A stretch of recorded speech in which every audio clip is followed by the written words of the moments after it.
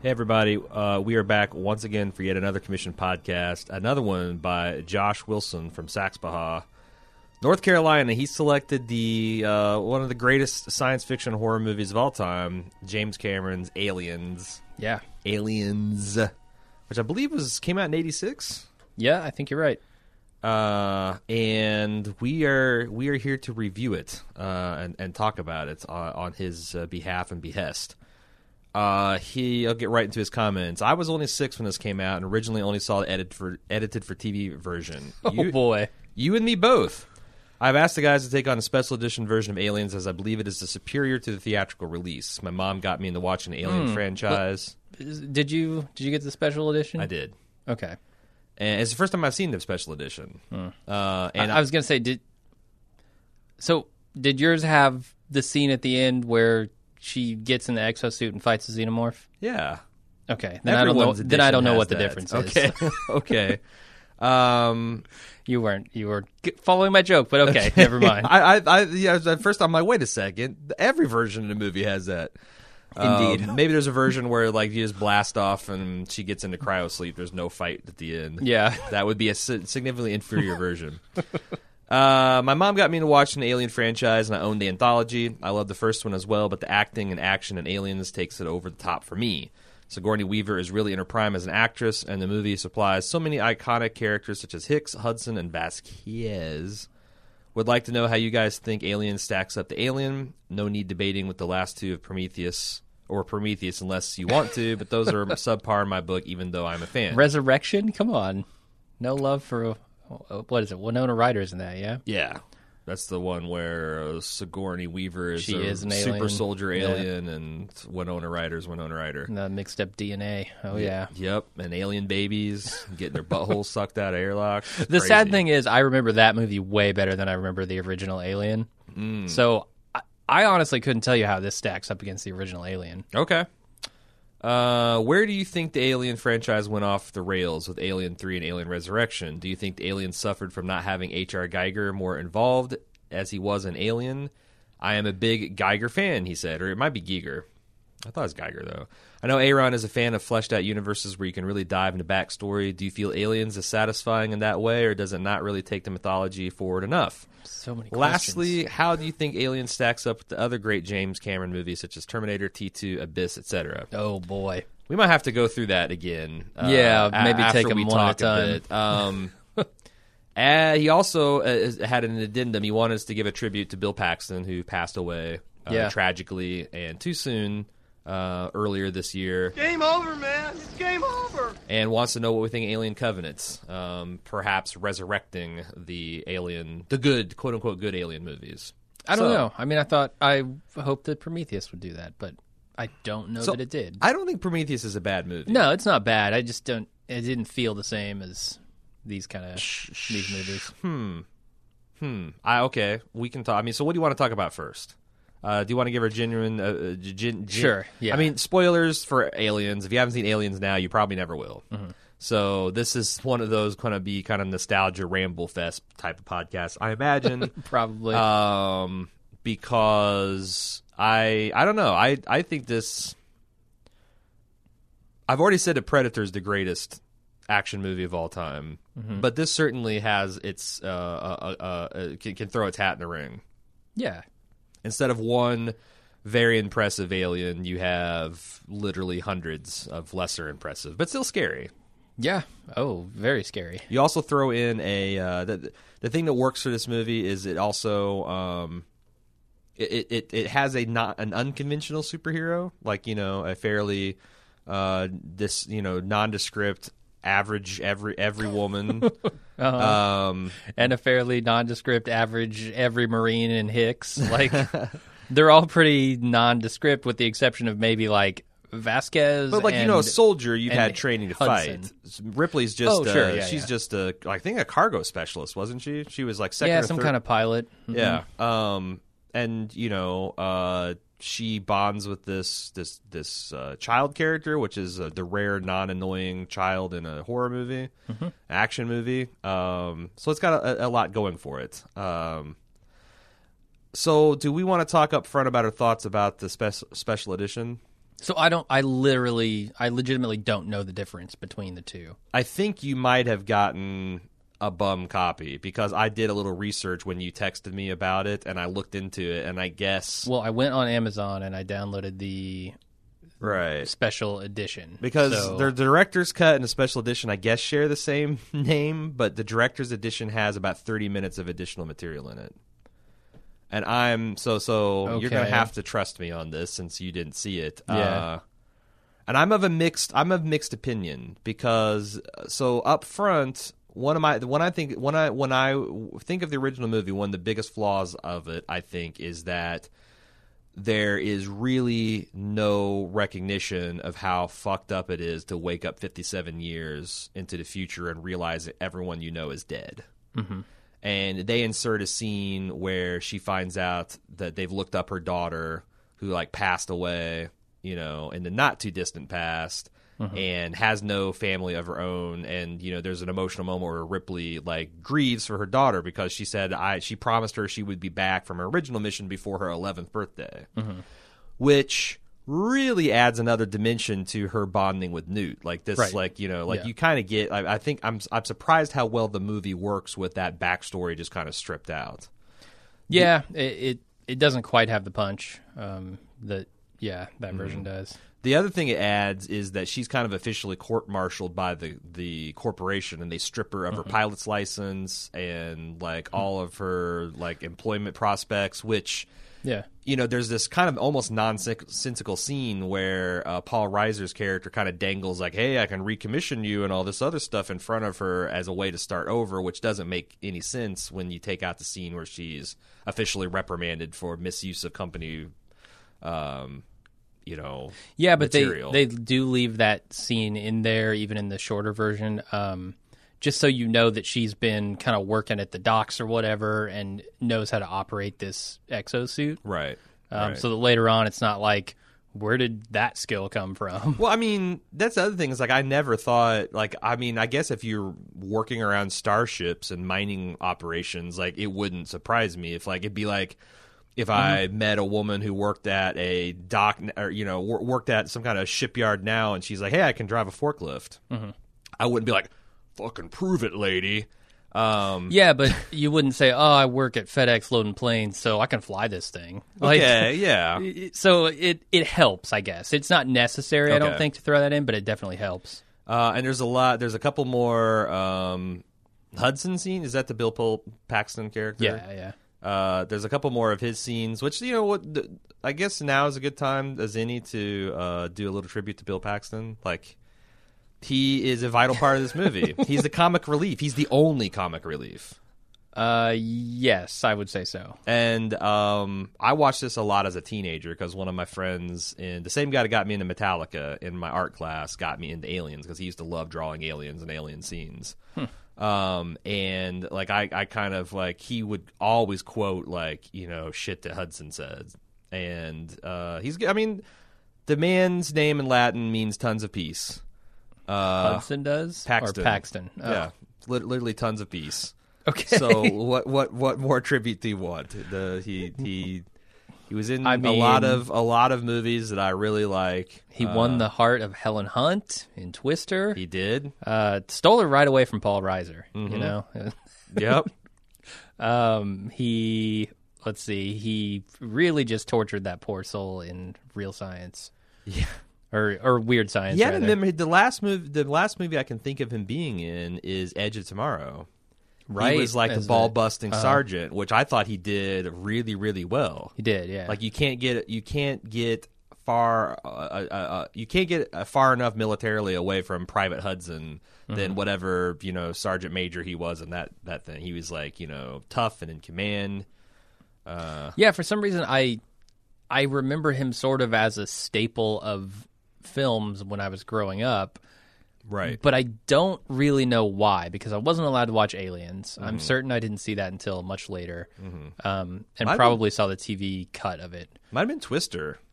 Just Twister, though? Like, Man, that dude. cemented him in my mind as... I can't tell you how. I mean, this might be a regional thing, but like Twister was huge in Indy because you know we have fucking tornadoes all the time, I think you're right, but it shocks me that movie did it. right? Did Jaws go over big in Kansas? Like I feel like Right. I wonder Right. like if you grow up and like you have no concept of like large oceans and giant fish predators, does it make it more or less scary?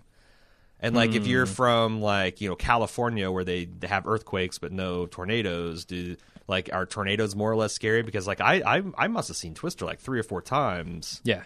I went to see it at a drive-in theater, which was really crazy. You thought a Twister was going to come through Because the there's like a screen. scene where it's tearing up a drive. It's actually Right. destroying a drive-in theater. I think it's playing Wizard of Oz, Yep. and it gets sucked up, and it's like it was like I saw it first in an IMAX theater, Mm-hmm. and then I'm like, oh god, I got to go see it at the Starlight Drive-In, and yeah, it was cool. This has nothing to do with Bill Tons of Peace Paxton. No, but he was definitely a staple of Yeah. a film when I was growing up. Should we go through his resume? Because like I'm with Yeah, you. why not? He seems like he should be more. We should be able to just flash out Like his 10 or 12 of them. Yeah, but just there's keep like Nick 3. Cage, Yeah. right?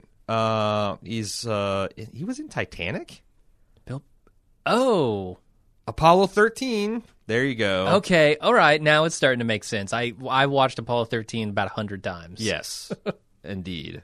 But I'm trying to go through some other ones that we might have seen. How did I forget him? I mean, the focus was all on Hanks. Oh, Big Love. Never saw that. Oh, you didn't? Okay. Well, there's a huge one that he was in.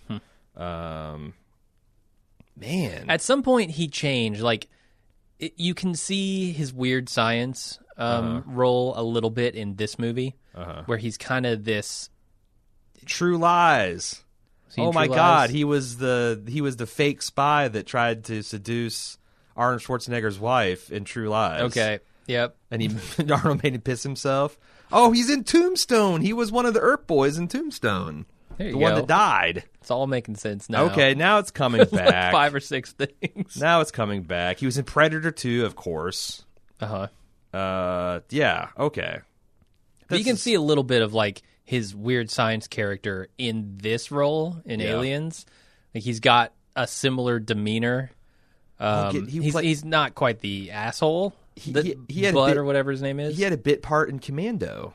No. Right after, the same year he was in Weird Science. He was an intercept officer in Commando. I don't remember him from that. He was a punk leader in Terminator. Yeah, the he original seems Terminator. like a punk leader.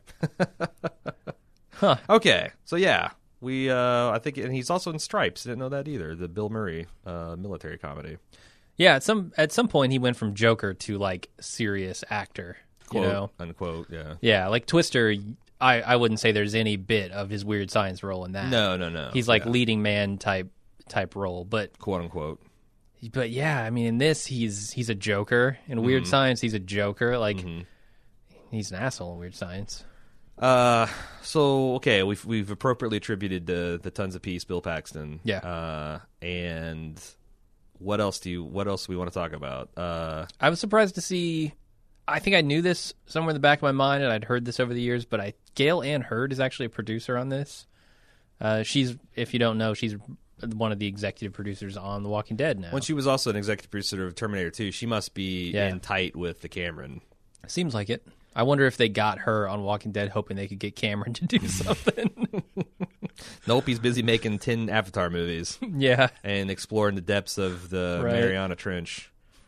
I mean, does this? I guess this feels like a Cameron movie. Oh yeah. Like it's heavy yeah. on the special effects, heavy on the science fiction, heavy on the action and gore. It's funny because when I read Roger Ebert's review, he was genuinely shaken by this movie, which surprised me because he's not like he's seen The Exorcist and he's seen like scary movies. I don't think this is a particularly scary film. In fact, the only part where it really gave me the heebie-jeebies is anytime a chest burster's involved because I don't like body horror, and I found the thing where like Newt and Ripley was locked in the medical bay with 2 on the loose head huggers, face huggers. I thought that was genuinely tense because one of my weaknesses is child endangerment, and it just feels like it's and those face huggers are creepy. They're like they're like spiders that rape your mouth and put something inside you to burst out in a couple days. Like it's the worst form of spider you can think of. It's no good. I actually think one of the other really tense moments is when she goes back in to try and find Newt, and she ends up in the lair of the queen there. Right. They that use little standoff. Yeah. Like the alien queen's like, back down. I don't want any of my children to die. Yeah, I was thinking about that. Like, if you lay that many eggs, are you really all that concerned that a couple of them are going to get splattered or lit on fire? I have a better question. Why did Ripley, in a fit of pique, torch the eggs? She knows this whole thing is going to go up in a nuclear fireball. Yeah. Within a matter Why of waste moments. the ammo? Why antagonist? Like, would the queen have tore her egg sac off and come chasing after Ripley if she'd have just kind of been like, all right, we're going to let all this go? Well, I guess the question is, how smart do you think these aliens are? Clearly they're smart, right? They're smart enough to realize how to operate elevators. They're smart enough to form tactics to try and get inside this bunker that they're in. Yet they're not smart enough to realize what's actually happening here, and that in 14 minutes or whatever, they're going to go up in a puff of smoke. Right. So how smart are these things exactly? That's a good question. I mean, that's the thing. Like, I would be fine with just giving him like insect level intelligence, and maybe that's the thing. Maybe the workers of the drones are kind of like that, but the queen has got a little bit more cunning to her. Yeah, could be, because it's like I said, the queen seemed remarkably intelligent in the final scene. Yeah. Like really grasping the fact that you had the gun and she was threatening her eggs, and like you have a tactical retreat. And you can imagine, like, perhaps they're even in some ways more intelligent than human beings, but if we're talking about Private Hudson, maybe. Right, definitely him. But you can imagine, like, them being familiar with basic concepts, like the concept of an elevator, right? They probably have something like that in their ships or whatever, something that moves you around from place to place and has buttons. Like, you can probably understand that. Whereas you might not understand the complexities of a fusion reactor, right? Right. Like, even if you have fusion reactors, you might not recognize that this is a fusion reactor. Yeah. So I don't know. The intelligence felt pretty good to me. I thought these things were sufficiently intelligent to make them a real plausible threat to Ripley and the crew. Yeah. But not so intelligent that they couldn't be beaten. Yeah, and that's the other thing. Plausibly, anyway. Because going into special editions, there were going back to special edition, they added a bunch of other scenes too. There was an extended scene of Newt and her brother and their mom and dad like discovering the original alien ship and radioing back to Earth to ask if they can salvage it, and Paul Reiser giving like the he's not even really paying attention. He's like the douchebag. I mean, on whatever the future equivalent of golfing is. And he's just like very distracted. He's like, yeah, who cares? Who cares? And he gives him permission to do this. And there's another scene, and it kind of explains. There's some talk where her brother and her are discussing like, oh, you're just small and you fit in all the tunnels, and they're trying to like provide the backstory for how she's able to survive in the base. Which I'm like, none of this is necessary, and some of it is awkward and dumb. Like, I think it's actually more mysterious. Just like, how did this little girl survive? Like, you don't really know. It's just plausible enough, but it kind of adds to her mystique. And that scene took away from her mystique. There's a lot of other inserts. Like the Marines find these smart turrets, like these automated turrets. Yeah. And they put them in defensive positions, and like you can see like they start out with like 500 rounds of ammo, and like Hudson's like, oh my god, they're kicking ass, look at them, and they're just mowing down aliens, but the aliens just keep coming, and then the turrets start slowly running out of ammo. Adds a little bit of tension. But honestly, it kind of also ruins the pacing of the second half of the movie. If I would like to make the Aaron edition would have all of the backstory of Ripley with her losing her daughter and getting court-martialed or whatever the corporate equivalent of court-martialed, and it would get rid of all the other crap, because I feel like adding 30 minutes to this movie doesn't do it any favors. It's not the kind of movie that needs 30 minutes more of breathing room. But I did appreciate the extra backstory with Ripley.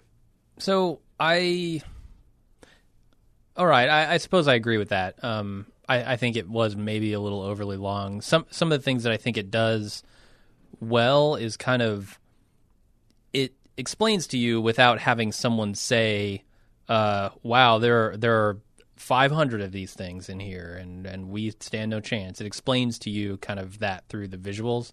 Like when those guns are running out of ammo, and you see them just mowing down alien after alien, and you realize that that's only the tip of the iceberg. Right. Now you realize they're well and truly fucked. Right. So I think that worked for me, just as far as the guns go. But maybe you didn't need to see it twice, like because you kind of see it. They try one angle. And I guess they're trying to demonstrate how smart these things are. I think that's the thing, because with the turrets, it's almost like instead of attacking en masse and getting mowed down, they were just like, nickel and diming the turrets. Yeah, and they're poking and prodding the entrances, see where the weaknesses are. Like any intelligent thing would. To go back to your point about how does this feel like a James Cameron movie, I think this feels like a prototypical James Cameron movie. Like, he's kind of developing the style that becomes James Cameron, and I think there's a little bit of heart missing in this one that I think comes up later with the James Cameron stuff.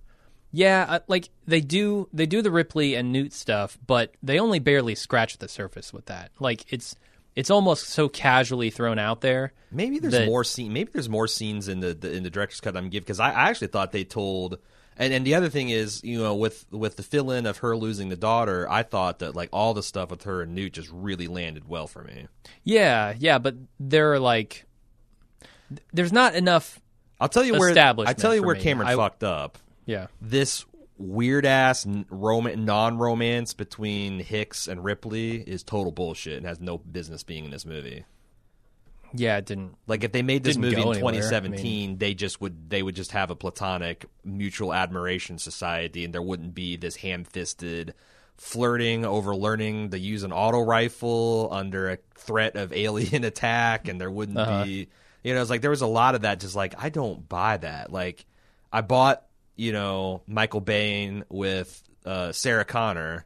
But neither of these characters seem like they would be in a position to where they'd just be like, oh yeah, let's make googly eyes at each other. Let's force this concept of a romantic couple and a family in this action horror flick. I guess I wasn't picking up on that. You didn't? No, you didn't really. Get the flirty tones of the. I didn't know if it was flirty or if it was just like respect. Huh? Like this guy is like, yeah, you definitely can handle yourself. Like not in a.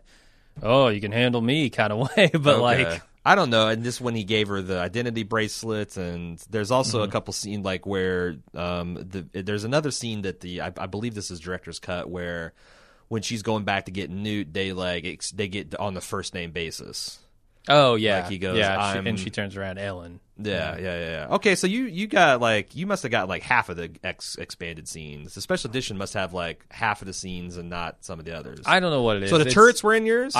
The turrets were in mine because that's not in the original. All of the dressing down by the corporation was in mine. The corp marshaling. But you didn't have the scenes of her bemoaning the loss of her daughter. No, got all those. Oh, yep. Okay. Well then, yeah, you got it. It was all. Whatever the Amazon special. Okay. It's labeled special edition. Whatever that is. All right. So yeah, I think you must have got it all then. Okay.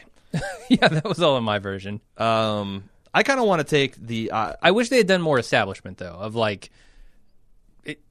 Maybe show a little bit more connection between, like you said, the idea that Ellen here has lost 57 years and that it's cost her an entire lifetime with her daughter. And that's when I maybe sell that a little bit more to me, and then the Newt stuff would have connected. Like I needed more of that, and I also maybe needed a little bit more establishment of these Marines. Like you get like the bare surface of them, and I guess over the next hour or so you get the rest of them, but make me feel like I'm going in there with a group of buddies, It's interesting because I'll have to disagree with you again, because I thought, much like Kong, one of the things it did admirably is establish very distinctive characters for almost all of the Marines. It did, but I don't know that it did it early enough for me. Huh. By the time you start getting into the action, I wanted to feel the establishment, and it took a while after that for me. Yeah, I love that because I think that everyone was kind of unique, though. Everyone had kind of like even the female pilot with the giant sunglasses. Like they pay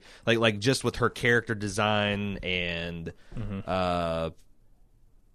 a brief lines of dialogue, I feel like they established enough of a basis of that character that I knew what kind of she was all about, and the sergeant, and they also lean heavily on the archetypes. Like the sergeant is just all gung ho about the every meal a banquet, every formation a parade. My question, and the Lieutenant Gorman, like the whole the lieutenant, the whoever's in charge is a greenhorn dumb fuck with both thumbs up his ass and never been in battle. It must be a stereotype for a reason, because I imagine the really bad commanders you have stick out in your mind as a military vet. Like the ones that are the ones that are just baseline competent. That's what you expect. Like, if my lieutenant's squared away, then that's what I expect. That you only remember the really, really good ones and the ones that are just bad.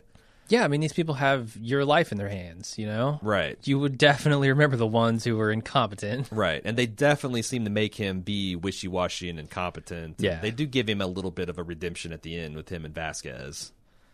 Yeah, I felt bad that the last thing he heard from another human being was you were always an asshole.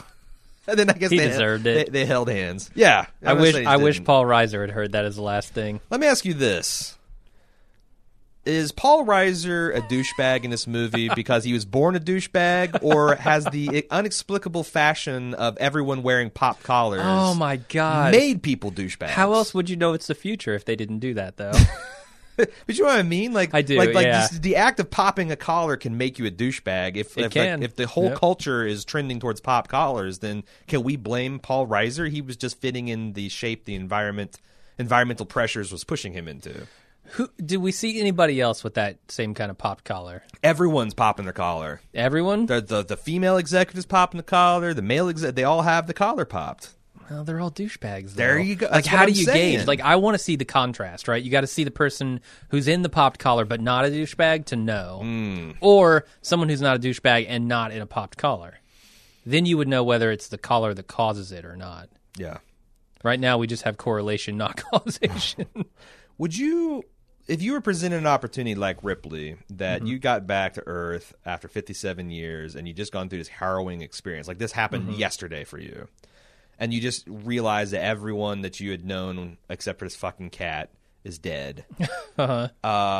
Would you go back to this planet mission? Because I'm trying to think. That's the one thing I thought was a little thin. That like they really, like Ripley is either one of the most strong and resilient people in the world, which I would buy, or she really should have just fallen apart for a little while or been like, I'm never going back. Hell no. I'll tell you everything I know. Right. You can send however many Marines you want, but I'm never, ever, ever voluntarily, willingly going back there.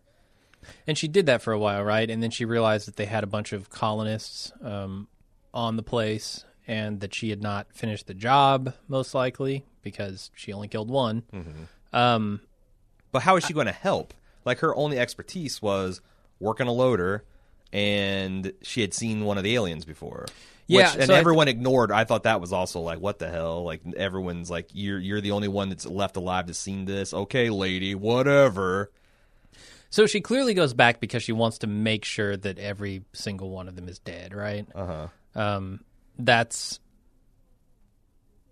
her goal. And I feel like she took one look at his popped collar and said, Paul Reiser's a douchebag. He's not going to kill these things in the way that I want them killed.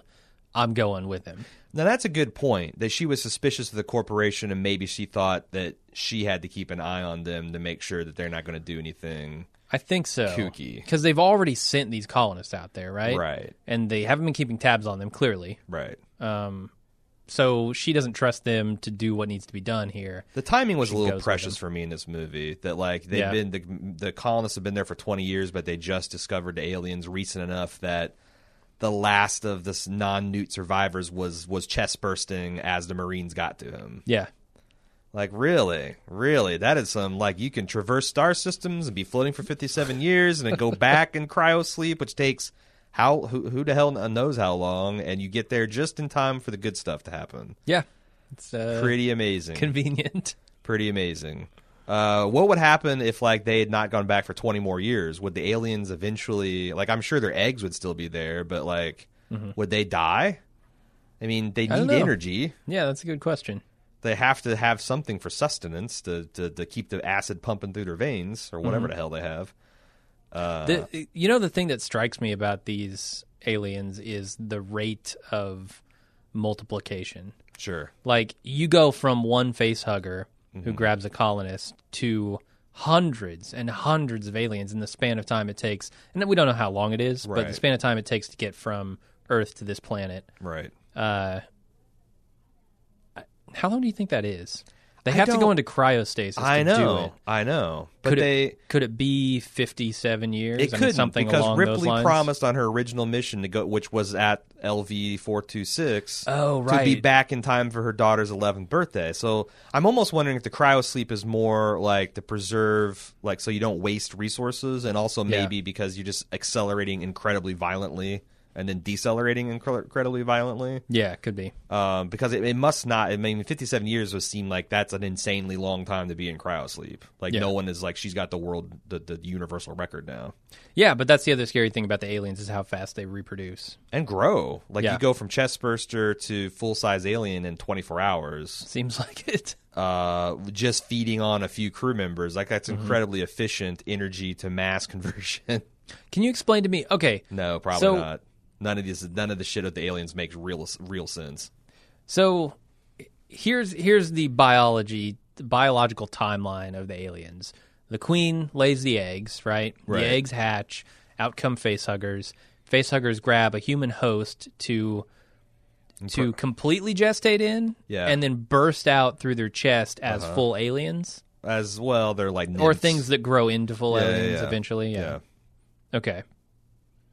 And they molt a few times. And then, how do these things multiply without humans? I don't think they can, which is kind of a problem. Then how did so many of them... So they sent 70 couples. Right, so 140 70 families. 70 families. So there's 140 moms and dads. Yeah. Newt had a brother and obviously herself. So there you got that. So I'm like, so maybe you could have up to 400 people there. Like if the colonists brought a couple kids, and I believe it's also canon that aliens can impregnate like cats and dogs. Oh, right. Because they take on slightly canine and or feline features. So like if there's any pets or like domestic animals, that could have been fodder for hosts as well. Okay, that makes sense. So it's not limited to just gestating in humans. They can gestate in anything that's alive. Seemingly, any other life form. Right. So there must be, out there somewhere, other planets that they've come to and eaten the people there. Right. If you can call them people. But like I said, I think that they did a really efficient job with the Colonial Marines establishing them. Like right away, like as soon as a sergeant wakes up, you you instantly puts a cigar in his mouth and starts chomping it. And then okay, how many lines did he have to ADR? Like if your defining character trait is a cigar in your mouth, you're ADRing everything. Right, because you're just mumbling everything. Yeah. And like Vasquez is like doing push-ups, and she's clearly just fucking Drake has a dynamite scar. badass, and like Hudson's like, hey Vasquez, you ever been mistaken for a man? And she's like, no, have you? That's great. That's a good Although line. Yeah. I gotta say, in a military organization that's been fully integrated, men and women are serving shoulder to shoulder in combat roles. Surprisingly, still sexist. Yeah. Like we're a couple hundred years in the future, and women are doing all these things, and you're just going to like, oh, a lady wants to run a loader? Well, get a load of this, guys. Like, and Hicks and Hudson are like leering at her as she's loading her shit, and they're like, oh, look at this. I'm like, what the fuck? That would be weird today. Yeah. Like, let alone like if you keep like that's the one thing that all these future shows get wrong. They don't ever take like the social trends and project them into the future. Right. Like, it should be, like, if you've got a badass like Vasquez on your squad, you're not going to be busting her balls, well, her non-existent balls. Beach ball size lady nuts. Based on her, like, lack of external genitalia. Right. Like, you've seen her rip people's faces off. Like, that shit's gone, Yeah. There's a lot of surprisingly, it's the 80s, right? Mm-hmm. The 80s were fucked for a lot of reasons, but... Right. The 80s were sexist and racist, and there's a lot of that stuff in here. The other ist? Ripley is a raging robust. Oh, congratulations. Good job, Ripley. You Good need to job. start a robust club, and like she can be the president. I do. I'm going to send her a plaque. Send Sigourney Weaver a plaque. Thank you for your robust support. Right. Biological pride. Lance Henriksen is a weird looking, like... Oh, very weird looking. It's been probably 10 years since I've seen this movie, and I just remarked about, like, I can tell that's Lance Henriksen, but it's kind of like Patrick Stewart. You see Patrick Stewart in Dune, and he looks like an old dude. Right. And now he's a really old dude, and he still looks like the guy got to 35 and looked like he was 65, and he stayed that way, or like forever. Like he just stopped aging. You can tell he's older, but he's still. And Lance Henriksen's the same way. Like he just popped out of the womb looking like he was 43 years old, and now he's like 70 something. He still looks like he's 43-year-old Lance Henriksen with the, he's got the weird hair and the weird face and the kind of bug, like a little bit of Buscemi, little Buscemi in his eyes. Okay, They're protruding slightly. A little bit. I mean, he plays a really good android, is what I'm saying. Yeah, I mean, I guess what has he been in recently? Like, the last thing I seen him in was Millennium. Right. That was 20 years ago. Right. I'm sure he's been in like a bunch of sci-fi productions and a bunch of directed. I don't want to. He's kind of in that the Christopher Lambertson. Is that his guy? The guy from Highlander. Oh, like every once in a while he'll be in a Mortal Kombat, or he'll be in a vampire underlord weird thing. But he's kind of got his sci-fi lane. And I used to get him and Thomas Jane confused for good reason. They look pretty similar. They have a very similar face.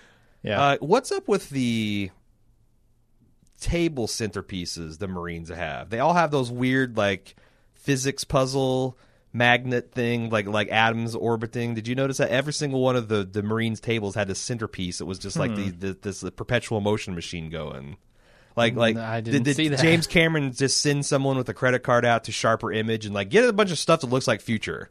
Yeah. And bring it back. Probably. Bring me all the future things. See, you wouldn't have had that if you had H.R. Geiger involved in this. He would have thrown that shit out the window. Yeah, but and then designed something from scratch. All due respect to H.R. Geiger, his whole art style is, what if a man is really afraid of vaginas and then did massive amounts of LSD?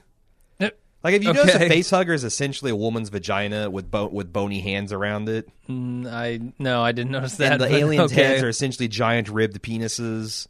And yeah, like it's all like it's like all of his art. His aesthetic was like biomechanical sort of. Yeah, biomechanical vaginas that are killing you and enslaving you and doing witchcraft and things.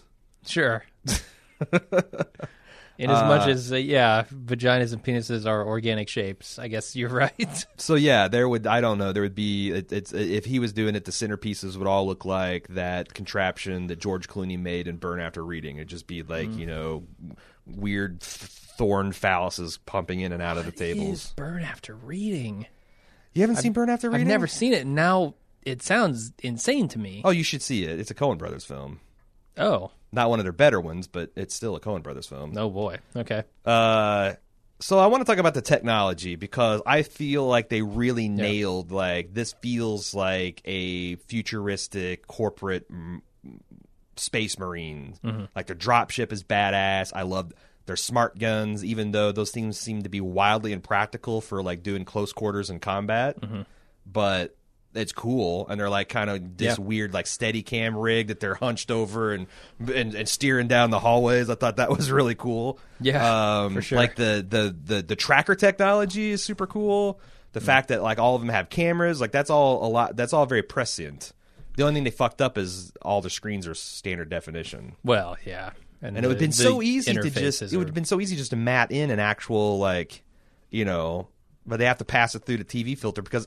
Oddly enough, in 1985 technology, that looked more futuristic than if they just matted in, like, cinema quality graphics, right? I think so, yeah. Because it'd been like, oh, that looks weird. That looks like, a Star Trek view screen. It doesn't look real. But that's what they would have if they made the movie nowadays. I got to say, so, yeah, I mean, the tech is really cool. It feels very much like a lot of his other, like James Cameron's other stuff. Right. You get these big chunky machines. Like if you look at the Terminator stuff, that's very reminiscent of this, Right. as far as like the feel of it. Like even the pulse rifles looked a lot the same from like when you see the future war scenes from Terminator, and I also or their lander, whatever that ship was, the that drop looks a ship. lot like the drones that you see Yep. in Terminator. The only thing I didn't like is the APC, or the personnel carrier. Yeah, there was something. I love the retractable like cannon on top, just in case you needed to go through something that needed 3-4 feet more of clearance. Yeah. But yeah, there was something a little fakey about it. I mean, you could totally It was. tell that, like when it was embarking from the drop ship, that it was just a remote controlled vehicle. Yeah. Yeah. And it Like they slowed. it almost looks like it's made out of cardboard at times. It really It just does. doesn't have the same feel.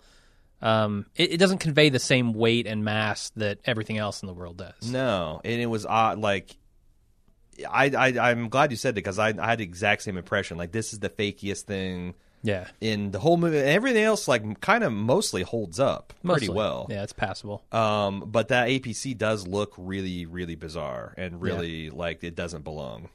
Maybe that was the last thing that they ran out of budget. It's like, hey, you know what? It'd be really cool if we welded armor plates on it and made it. No, it's just, look. It's a piece of cardboard that we've bolted onto a remote control dune buggy chassis. Right. This is all we have time for, James. All right, fine.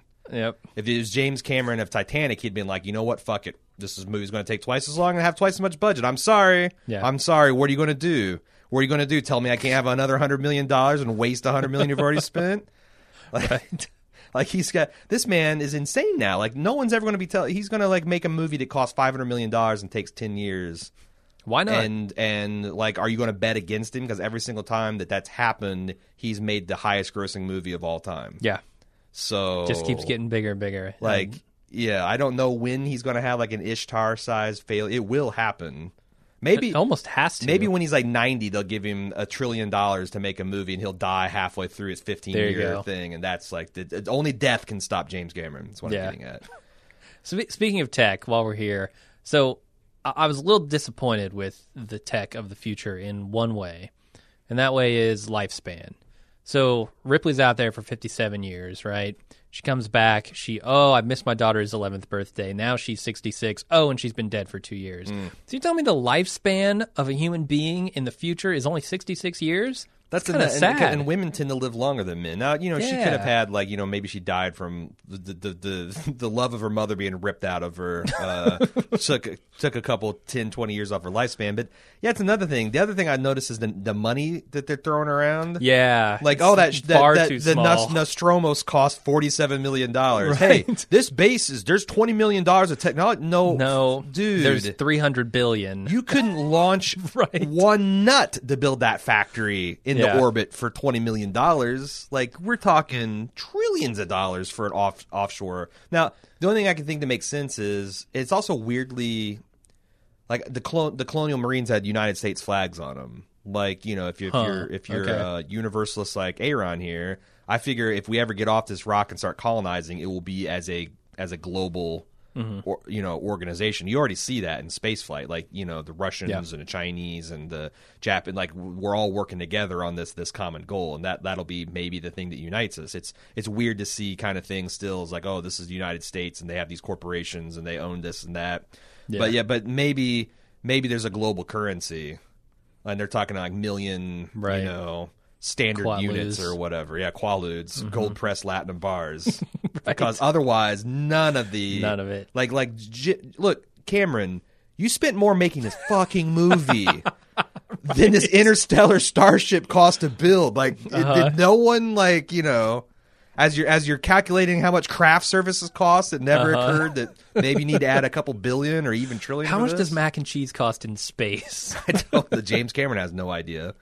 I also thought it would be like when I was looking, like, these are so clearly real sets, like the hangar of the Marines ship and like the interior of these reactor facilities, and like how cool it must have been to be stomping around with these loader suits and stuff. It must have been just so much fun to show up every day and like, oh, what are we going to get to do? Oh yeah, and they're spraying alien blood everywhere and there's stuff hissing and steaming. Like, it must have been super cool. I could do without the goo, maybe. Yeah. I'm not a big fan of goo. Getting shot in your face? No, you don't No, like that? not a big fan of the goo. But the other thing they do that's real cool in this movie is they kind of introduce you to these locations because the locations are in themselves like just as important as many Sure. of the characters. Yeah. And you kind of get this like pan over everything before we actually use it. So you see like the loader, the exosuit thing.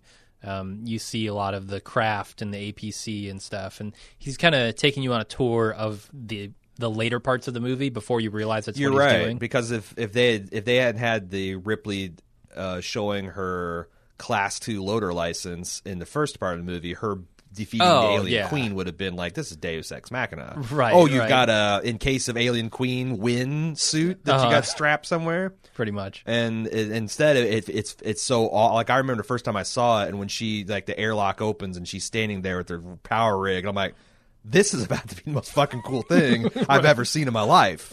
Like, you know, I mean, it's since been surpassed in like any given minute of Pacific Rim. Yeah. But I can't tell you how freaking excited I was as a teenage boy seeing that door open and her saying, "Get away from her, you bitch." That was awesome. Oh, yeah. But it makes me feel bad because, like, I think of Adam Savage and a lifetime of experience that he's earned building this shit, like building these sets, and like they just don't do that anymore, man. Right. Like practical models, and as shitty as the APC looked, like, you know, the fact that it was real and kind of moving through real terrain, and you had these actors on these giant sound stages hissing and whirring and dripping, like that's never going to happen anymore. Yeah. Yeah, it's a shame. I wonder if this is how, like, because I remember seeing a lot of documentaries talking about like the old Cecil B. DeMille types bemoaning like these old, like, you'd have like the literal cast of thousands, like you just have thousands of people, extras, background, and that kind of died and went away. Yeah. Like every single time, like as cinema kind of steps forward technologically and in sophistication, some of that grandeur and just kind of cool, gritty craftsman detail goes away. And I don't know, where are we going towards? It's a good question. I'd say it's sterile, it's all- but like it's not like the last 20 movies I've been like, oh, look at these, this is CGI garbage. Right. I mean, it keeps getting better, and I think, you know, in some places it actually, like, CG works better than it does in practicality, because, like, there are some scenes in here where you can really just tell that these things are animated puppets, right? Right. Or suits on people. You can kind of see the artificiality of it, even though it's a real thing that's in the shot. And that can kind of be gotten around in CG. Yeah. In some ways that you just can't. You can do make in things real life. totally alien. You can Yeah. make things like limbs bend at angles that you can't get a guy in a rubber suit. Right. I will say, though, that I still think the aliens look very convincingly real. Oh yeah. Very few times when they're moving around do I think, oh, that's this dude in a rubber suit with a giant penis head on. Right. Like Right. it looks suitably alien and terrifying. Which brings me to Newt, which I thought I was surprised at how much I really liked her and her performance. Carrie Hinn. This is the only movie she's ever been in. She's now a 4th grade school teacher. Okay. And she had a lot of fun stories. Like, it seems like that the crew like went out of their way to make this 10-year-old girl feel comfortable on the set. Like, she said that, like, I wasn't afraid of the aliens because all these stuntmen were like my friends. And, you know, they just put on this mask and like you do, and like the assistant director stayed all night on the water tank set to make sure that the water heater stayed on, so it was nice and warm for her when she was splashing around in the water. And like in between takes, her and the stuntman wearing an alien suit would like get up on this bench and like kick their feet around in the water. It seemed like even the little kid that's being scared most of the time was having fun. But Yeah. she did, like, I've seen lots of terrible kids trying to act afraid and trying to act shell shocked, and I think she nailed it. And like this is what makes this movie so great. Like, I thought that the scene where Ripley was like cleaning off her face and they were bonding, like, that's almost too good for this type of movie. It's that stuff that like elevate it beyond just like, you know, the dumbass Marine stuff and the dumb alien stuff and the gross gore stuff, and make it into like one of the greatest science fiction movies of all time. Yeah, and I think James Cameron, as he progressed in his career, got better and better at that stuff. Yeah. So this is kind of just the beginning of it. And he also, like, from the halfway point of his movie, he keeps his foot on the throttle because things go to shit. So I've forgotten, because I guess in my memory I thought the Marines kind of established perimeter and, like, there's a bit of calm, but not really.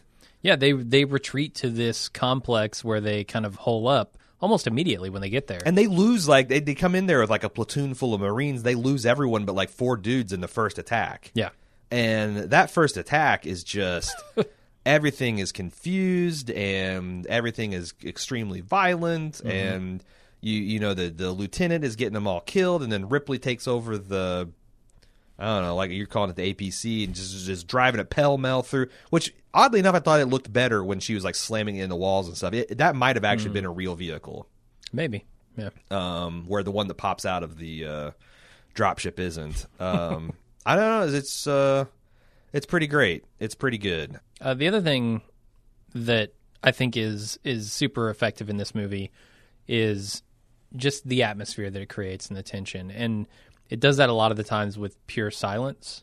You know, there will be scenes where we don't know if they're being stalked. They don't know if they're being stalked, but nobody is willing to make a sound, right? Right. And all you hear a lot of the time is just this pinging of the radar looking for aliens. And it really becomes this intense atmosphere when, you know, right before you start to see the aliens pop up. And then, you know, shit hits the fan. But I really like the tension that it creates with just silence. Yeah, and I also like the fact that, what's his name? Hudson, Private Hudson. Like, he's kind of the voice of the audience.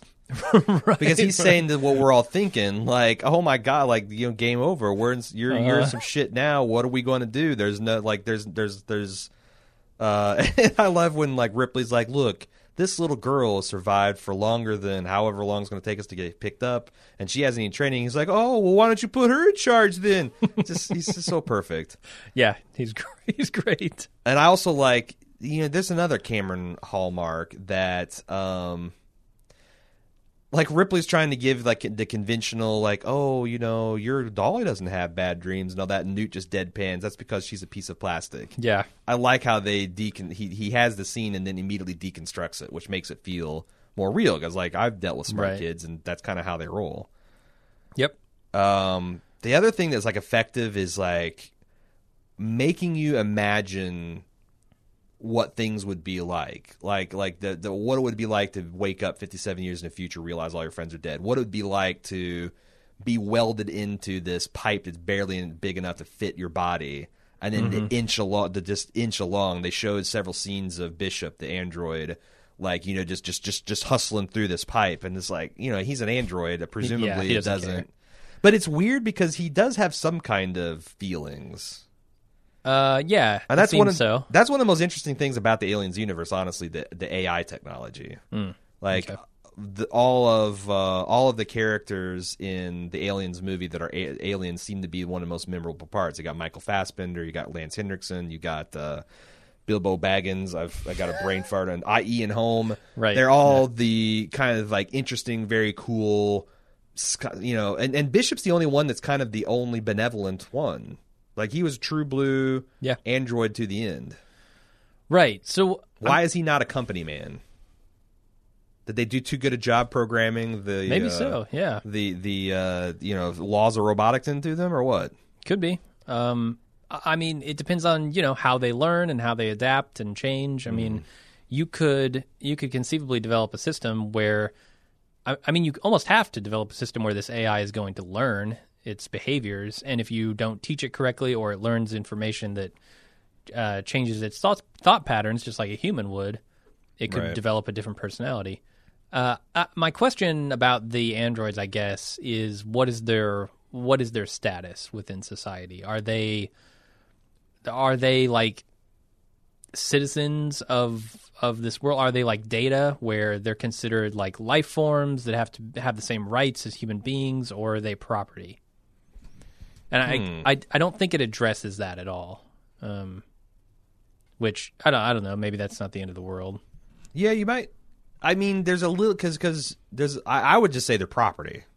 Okay, but there is a little bit of hint, because Bishop pushes back when they say you're synthetic Yeah, you you're wouldn't- synth, and you're he's a an synth- artificial human. Or like whatever. artificial person something yeah. like that. So he's like has a sensitivity to how he perceives himself. But I feel like maybe in another 100 years they'll have their sentience recognized. But right now they're very much in property, because when he volunteers to go sacrifice himself, clearly no one has a problem. Like, yeah, fuck yeah, send the robot. Right. Get the robot in that pipe and have him go down and Yeah. do all that crap. You have intrinsically less value than a human life. And there's also a very effective, like, and I think Cameron was smart to all the way to the end, because there's little hints that, like, Bishop's got the same fascination with this alien, and maybe he's Yeah. in on the thing, and then when she goes down to the Queen and rescues and comes back up and he's like abandoned. Yeah. I remember thinking like, God damn, that fucking robot. And then he Can't comes trust out and he him. ends up being like, arguably this very heroic character. He does. The other thing I didn't understand is in Prometheus, they show Fassbender. He is the one person that stays awake while everyone else is cryosleeping, right? Right. Why wouldn't he? He's riding He's riding a bicycle while shooting baskets and mastering the art of being Peter O'Toole from Lawrence of Arabia. And in this movie, Bishop is in a cryosleep with them. Yeah. Like, why would you do that with a robot? Like, it's almost like I don't know. they set that up just so Ripley can have oh my God, there's a f***ing robot. I'm Yeah. a raging robust. Didn't you know that? Yeah, I guess I don't find it problematic if all of the robots here are property. Mm-hmm. You can debate whether or not they should be, but at least there's not like a class system in the robots because how would you distinguish between these robots that come in at the very beginning of the movie when they find Ripley and they're cutting the doors open and they're clearly smart. There's clearly AI at work Oh, you're there. talking about or the one that the comes in more- and scans. Right, the ones Right. that look like actual robots. Right. Like big, heavy, clunky metal things. Right. How do you distinguish between those and the androids, right? Yeah. Where do you draw the line and say this AI is... That would be interesting if they all have the same consciousness program. But Right. like people, They're just in different forms. Like, oh yeah, Bishop, I can see him. He's a human. But this thing that looks like Wall-E, Right. No way, your property. Even though it might be just as smart and just Right. as capable of sentience. Yeah. That would be Bishop. Although that seems like it's very cruel to program essentially like a blowtorch with a human level consciousness. It reminds me of that thing in Rick and Morty where like Rick invents this machine to butter his toast. And it like asks him later, it's like, what is the purpose in life? And he's like, to butter my toast. And then the thing, I forget what it says, but it's like depressed about it. He's like, yeah, welcome to the club. I don't even have Yeah. at least you were created with a purpose. Right. I was created by nothing and I have no purpose. So fuck off.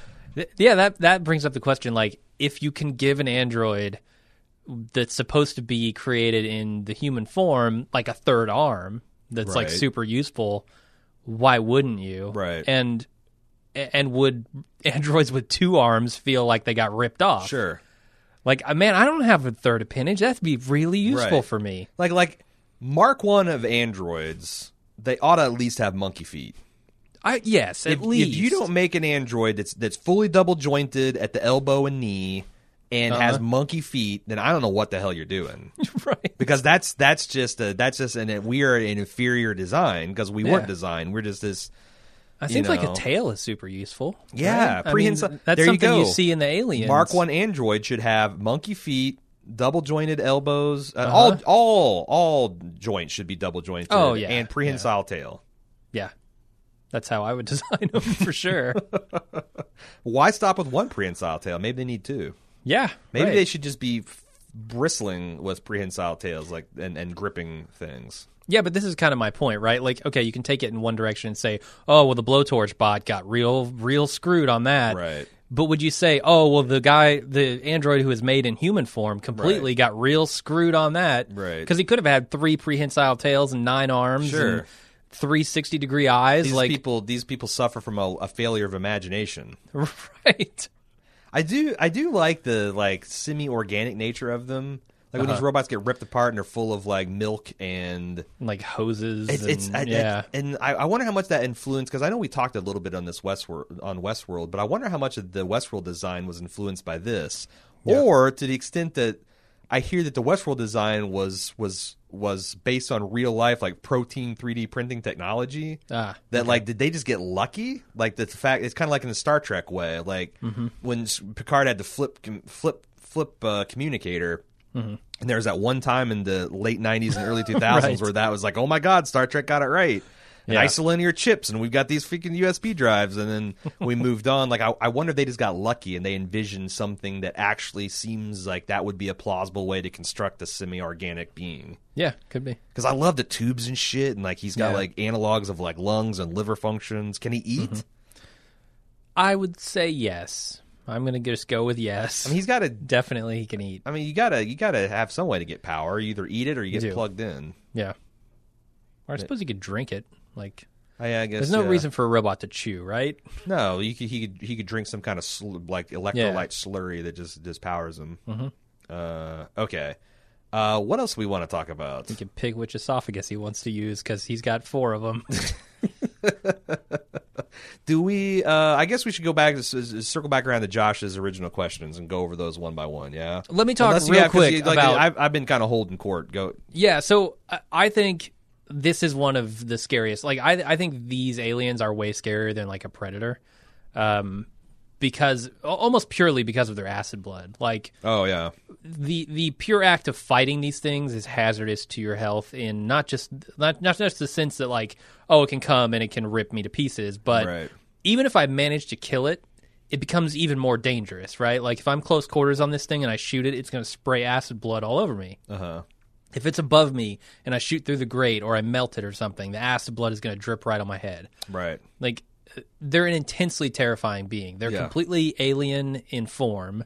They have these tails that they can use with stickers on them, apparently, or at least the Queen does. I don't think the no, they all do have the bladed tail, because there've been lots of people impaled in aliens. Did you know the mythology on that is that I don't know, maybe Prometheus is changed that a little bit, but there for a while it was canon that the predators had engineered the aliens to be the ultimate like prey.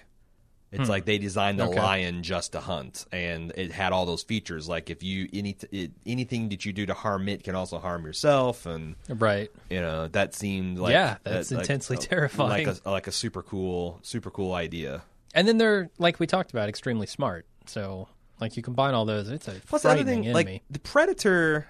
This reminds me of something me and Jack were just talking about the other day in Destiny. We were running around blowing heads off aliens, and he's talking about what's the scariest of the aliens, and we agreed the Hive were, because like the Fallen and Cabal have a consciousness and a society that you can recognize. They have hierarchy, and they have language, and they have presumably children and mates, and they have affection for their own. Like there's things like this being has a consciousness that I recognize. Like I'm on the wrong side of a gun from it, but like absent our military conflict, whereas the Hive are just these shrieking death insect things. Right. And I feel like that's the other thing. Like the Predator, you can tell he has a culture, that he comes from a society and they honor certain things and respect certain things, where these aliens don't give a fuck. You are just biomass to them. Yeah. And they'll take women, children. There's no Predator has a code of honor. He doesn't go after weaker member. He doesn't go after children, for example. Alien will chest burst out a child all day long. Yeah. Like give him a room full of babies. It's like, soft, sweet meat, no problem. Yep. And what did you think about the final scene, or I guess not the final scene, but the second to last scene where she flushes it out the airlock? Did you like the callback to the first one? Did you think maybe they should have gone with something else? How did you feel about that? I felt like if I was James Cameron, I want to, if possible, honor the first movie but exceed it. And I think because in the first movie, she essentially slithers into a spacesuit and secures herself and then blows the airlock.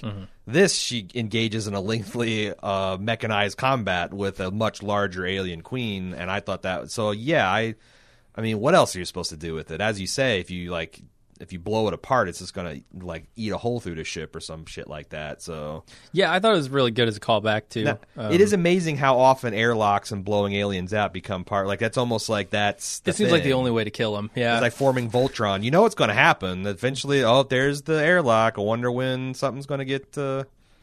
Yeah, but in the second one, you can definitely see like, oh, this fight is so badass. Look, she's beating this thing with the exosuit, and then like if you were a fan of the first Alien movie, you see that airlock open up, and you're like, oh yeah, Right. Oh yeah, Right. I know what's happening here. Right. She's going to take out the trash. Right. Maybe the fourth time they do that, it doesn't work quite as well, but I mean, they keep trying to find ways to change it up. At like in Alien Resurrection, it's the newborn alien, and you know it gets like sucked out in a very gruesome way.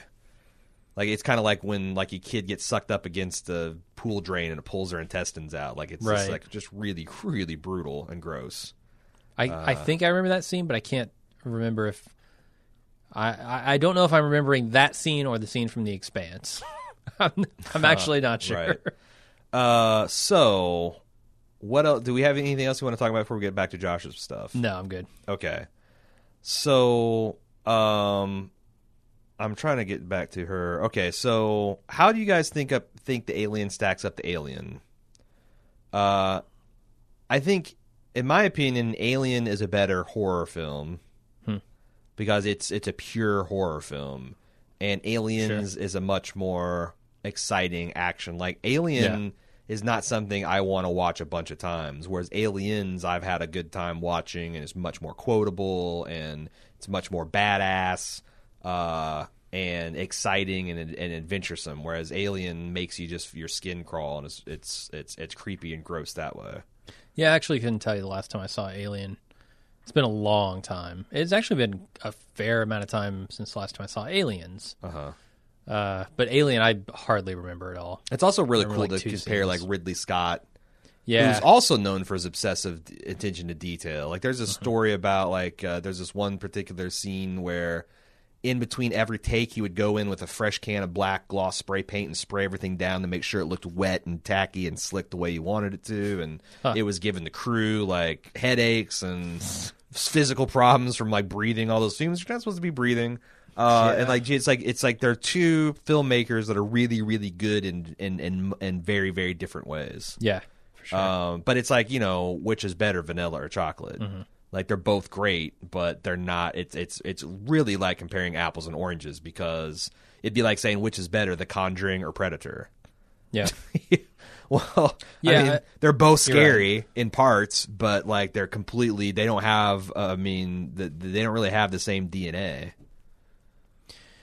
Yeah, and it feels to me like maybe Ridley Scott is more singularly focused on the visuals and the kind of the world, whereas James Cameron wants to tell like a really good story, and he wants to have a lot of action and heart in his movies. And I don't get that same feeling from Ridley Scott. I get more of a clinical sort of feeling from Scott.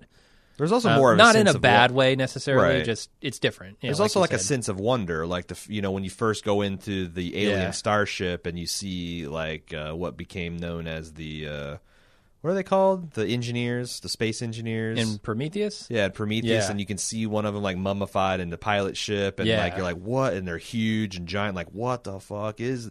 Right. And they don't even say it. It's just like, here's this completely alien thing, and kind of like, you know, be a wonder and now be terrified by it. Where James Cameron is just like, nah, I'm going to land on a space factory that's been taken over by these bugs and do that. Right. It's like trying to compare Stanley Kubrick and Mike Judge or something, right?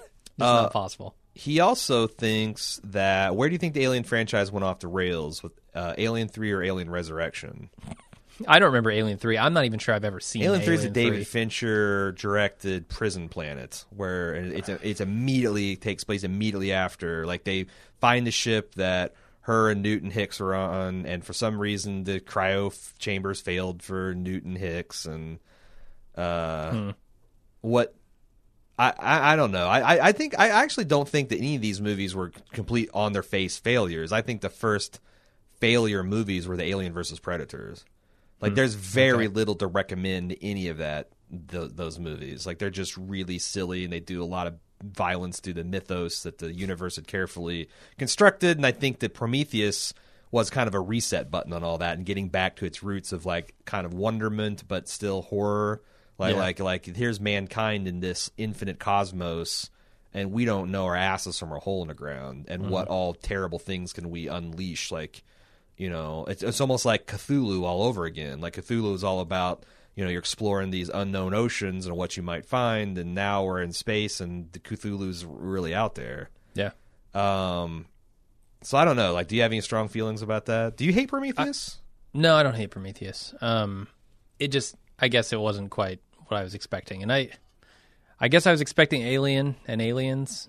But those are two different movies. Like, were you expecting a full synthesis of it? Like, kinda, yeah. As scary as Aliens, but as action-packed as Aliens? Yeah, sort of. Yeah, and I guess I didn't get that. I mean, there's definitely, like, a lot of cool stuff in Prometheus. I'm not against Prometheus, but, yeah, I don't know. But Alien 3, I can't even tell you if I've seen it or not. Alien Resurrection is goofy in a kind of weird way. It's definitely more of just like an action alien film. It's not really very much horror. But Ron Perlman's in it, so yeah. I feel like every Alien added something to the mythos. Like Alien started it. James Cameron gave us the concept of them being like an insect queen colony, and they really fleshed out that idea. Alien 3 introduced the idea that you could have, I believe that's the one where the dog got alienized and it had a more canine type of alien. And then Alien 4 took that further with the human-alien hybrids and the genetic experiment angle of it. And so I feel like, it's like, I mean, obviously they're not as good as the first two.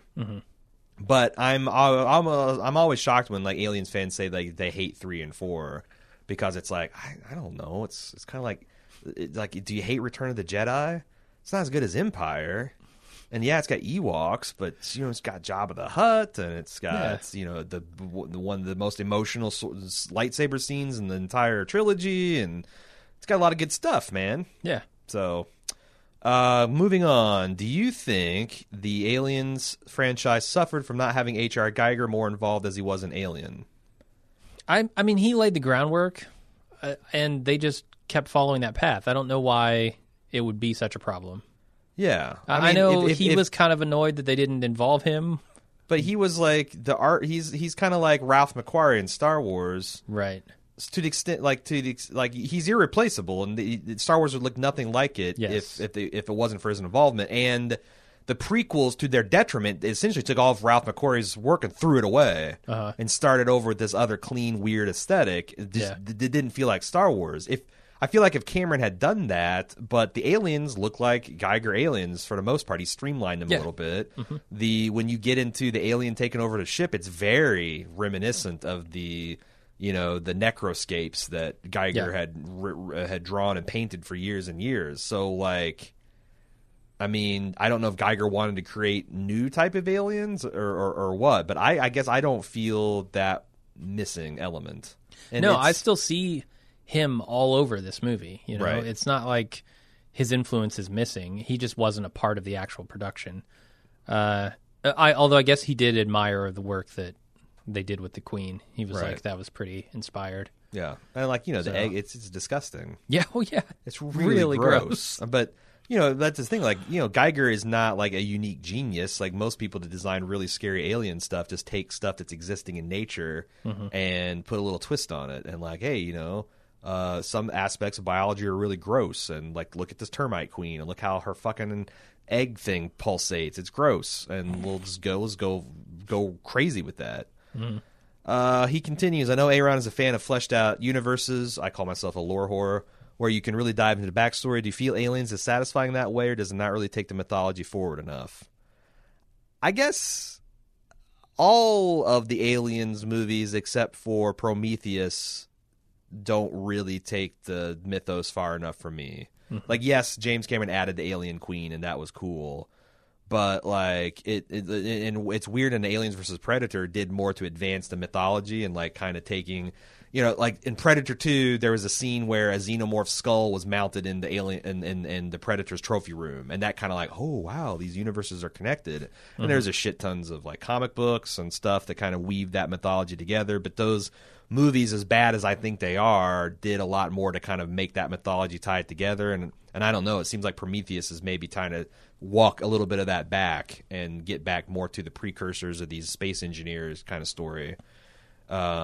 But no, there's like, you know, you can go back and like if there's Wikipedias of aliens where you can just like fall down. I mean, that's what I like to do. I like when I'm sick or like there's a rainy Saturday afternoon to like get on Warhammer 40K and just start fucking reading.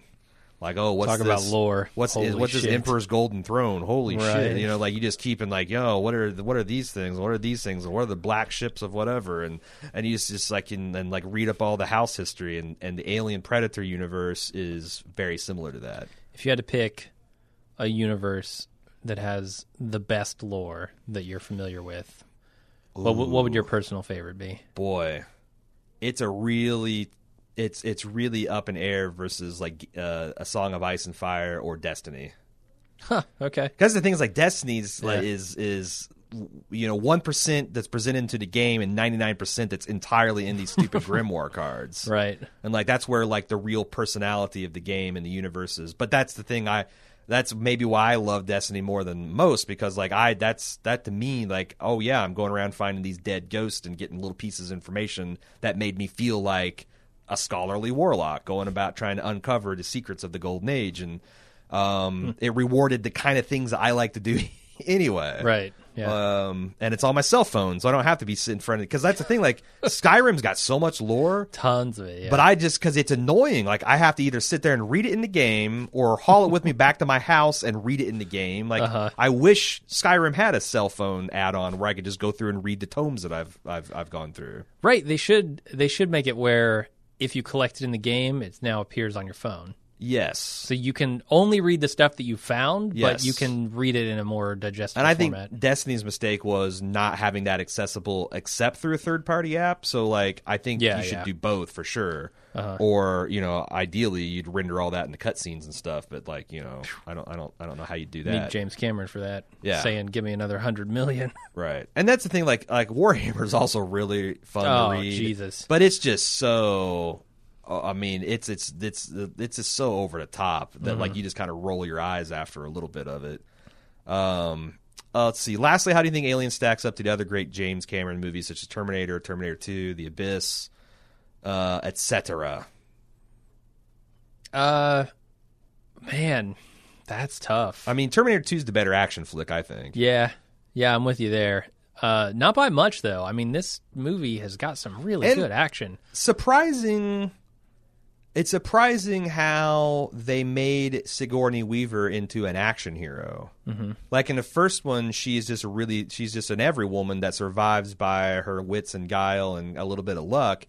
This, she's a badass. Yeah. She's shooting guns. She's shooting flamethrowers. She's going in alone into the lair of the Queen. She's fighting with the fucking power loader. Like, it's really awesome. And I don't think she is. It's kind of similar to like, what if who's the guy from Predators?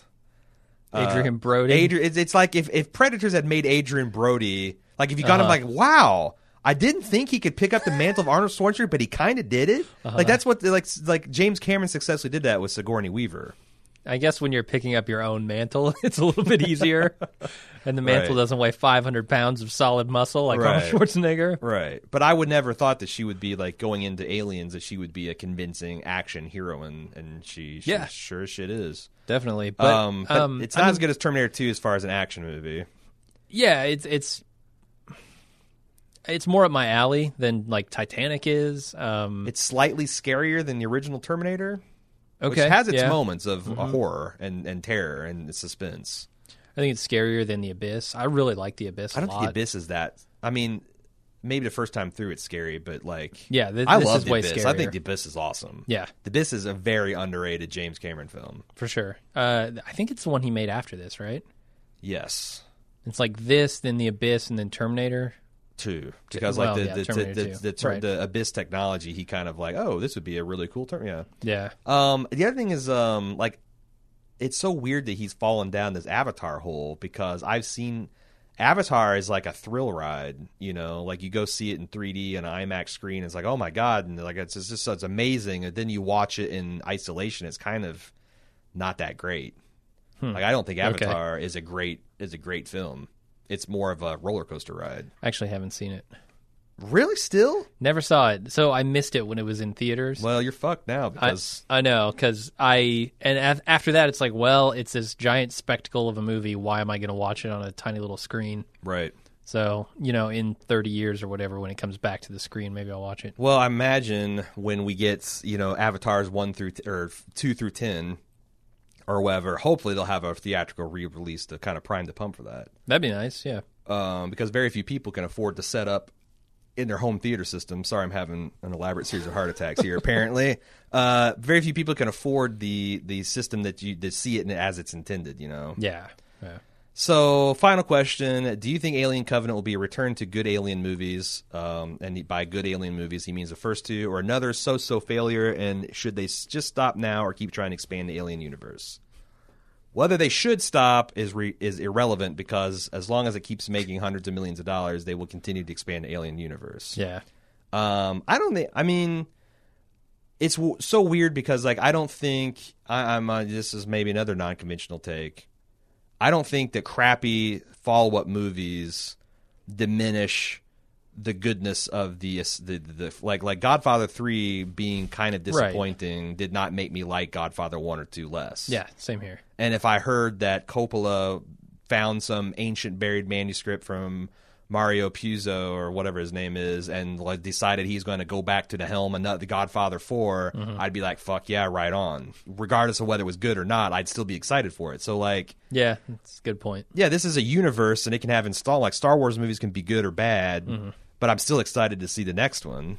Yeah, and if the next one is trash, it doesn't affect the originals for me, right, at all. I still love them. Having said that, I mean, Ridley Scott has certainly said that he is trying to return to the more horror-based part of the first one, which I don't know, because I'm still not a horror movie fan. I really like the thinkers and the things that the questions and philosophies raised in something like Prometheus. I prefer that than just straight up a horror movie. I'm interested to see if you can make Danny McBride be anything other than Danny McBride. Right. That's for sure. Maybe this will be his turn. I'm interested in seeing if because I've been trying to stay as spoiler free as possible on this. I've only seen the trailers that I cannot avoid seeing in the theater. Yeah, same here. But I'm also interested in seeing if Michael Fassbender is literally the same alien, like he's the head that got reattached to the body after him and what's her face jaunted around the galaxy trying to find the space engineers, or if he's just another model. Yeah. Because that would I'm curious about how they handle that too. You got the same looking guy, but he could be literally the same thing, or he could be just an updated model. But yeah, no, I don't think the only time I'd say stop is if it fell into the hands of a production, like Sony and Fox kind of got that way with Spider-Man.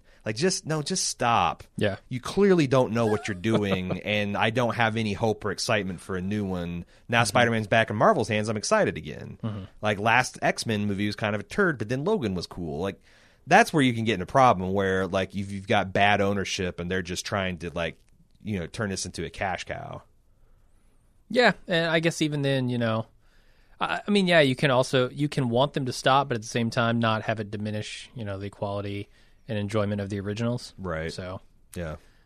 They want to make them, they can make them. You hear an announcement of a project, and you're like, okay, does that sound cool? Do the trailers look good? Who's attached to the project? Are the writers and directors good? And then you can get because I was kind of checked out on X-Men until I saw the trailer for Logan. And I'm like, holy shit, this could be a good X, and I was immediately reinvested in it, and I'm glad I was. And even in the stuff that I'm a fan of, like Star Wars, I don't get all worked up. I used to do this. And maybe the prequels cured me of this. Right? But I used to get into a fervor over the things that I loved. And it's well, I can do that, or I can wait, because they're going to do it anyway. Yeah. Whether I get all up in arms and say, they shouldn't make this. This is the stupidest thing ever. They're going to ruin the originals. Wait. Jim Jones is not excited for his project. Right. Everybody wrap it up. Stop. Shut it down. Shut her down. No, that's not going to happen. So I'm just going to wait until I see what they make. And if they make something awesome, great. I love it. But getting all worked up about it in the meantime does nobody any good. I feel like that's something that everyone needs to learn, that hype is a poison. Yeah, I learned it when I was 17, man. And same here. Star Wars hardest is what, way possible. Killed it hard. And yeah. I felt like I broke up with someone that I'd had a 30-year relationship with, and they've kind of like now we've reunited the love, and it's as good as it ever was. But yeah. And it's funny because I see this with like kids playing games, like they build stuff up, and then they pre-order shit, and then it's like, oh my god, this sucks, and I was fooled. I'm like, well, yeah, you got George Lucas, man. Yeah. Every generation has to learn the painful lesson that getting. Like expectations are killers, bad and good. Try to go in with an open mind and everything and see what happens. Yep. So that's it. Josh, thanks again for commissioning this podcast. It was super enjoyable. Gave me a good excuse to go back and watch Aliens. And I'd never seen the special edition / director's cut, so that was also a treat. I didn't even know that existed. Yeah. So thanks for commissioning that. Really appreciate it, and had a good time doing it. We will have another commissioned podcast out real soon. Next up on our slate is The Wicker Man. Oh, boy. That should be a fun one. Unbelievable. And then we're tackling Jackie Brown, which is a community commission. You should check your email boxes because I sent out an email trying to get feedback. So if you haven't seen that yet, check your inbox for your chance to submit feedback for that, and we'll be getting those in the weeks ahead. Thanks again, Josh. We'll see you on the next commission. Until then, I'm Aaron. And I'm Jim. Bye-bye.